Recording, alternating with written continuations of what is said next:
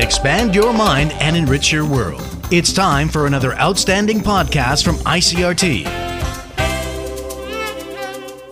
I'm Nancy Sun with today's episode of Easy News. The TAIEX opened down 95 points this morning from yesterday's close at 15,975 on turnover of 4.4 billion NT. The market came under heavy pressure on Monday after a higher-than-expected rise in the U.S. Consumer Price Index for May, which saw Wall Street tumble at the end of last week. The bellwether electronics sector led the downturn, but selling was also seen among old economy and financial stocks throughout the session, putting additional pressure on the local main board. A visiting Lithuanian delegation has held talks with Deputy Science Minister Lin Ming-tsong.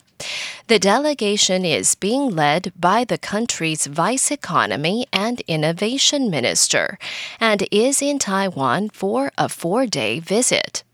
According to the Ministry of Science and Technology, the talks focused on advanced technologies, talent development in the high-tech sector, and tech startups. The ministry says no specific agreements were reached during the meeting, but the Taiwan Semiconductor Research Institute plans to collaborate with Lithuania on semiconductor talent cultivation. Lithuania is also looking to expand exchanges with Taiwan in the fields of semiconductors, laser technology, and genetic science. The presidential office has named Zhuang Shuoheng as Taiwan's new representative to Thailand. Zhuang currently serves as the chairman of the Taipei World Trade Center and the vice chairman of the External Trade Development Council. According to the presidential office, Zhuang will head the Taipei Economic and Cultural Office in Bangkok. Zhuang has previously served as cabinet spokesperson, deputy minister of Overseas Compatriot Affairs Council, and a one-term lawmaker from 2005 to 2008. The post of Taiwan's representative to Thailand has been vacant since August of last year, when incumbent Representative Li Ying-yuan fell ill and resigned. Li passed away in November at the age of 68.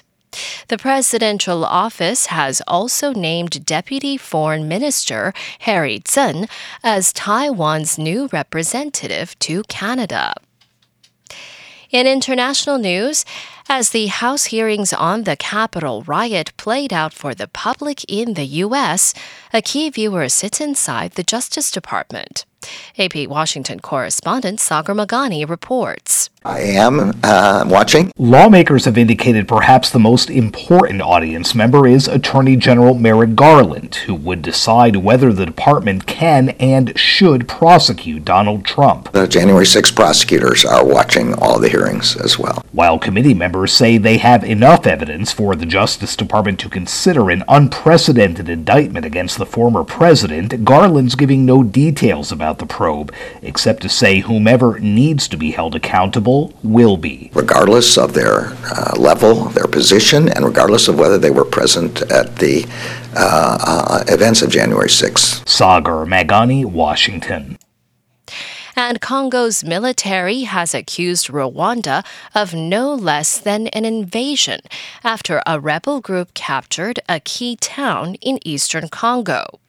The military confirmed late Monday that Bunagana had fallen into rebel hands earlier in the morning.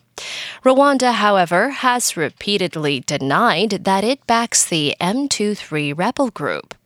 Bunagana is only 60 kilometers northeast of Goma, a city of nearly 2 million people that also serves as a hub for trade, international aid organizations, and the UN peacekeeping mission. Relations between Rwanda and Congo have been fraught for decades. Rwanda alleges that Congo gave refuge to the ethnic Hutus who carried out the 1994 Rwandan genocide. And that was the ICRT News. Check in again tomorrow for our simplified version of the news, uploaded every day in the afternoon. Enjoy the rest of your day. I'm Nancy Sun. Hey there. I hope you've enjoyed today's episode. If you'd like to hear more from ICRT, you can check out our other podcasts. We've got Taiwan Talk, where we chat with a new guest every Monday, Taiwan This Week, a roundup of the news in Taiwan every Friday, and English in the News, for useful English expressions explained in Chinese. For some lighter news in both English and Chinese, check out News Bites and News for Kids. And if you enjoy them, tell a friend. Thanks for listening.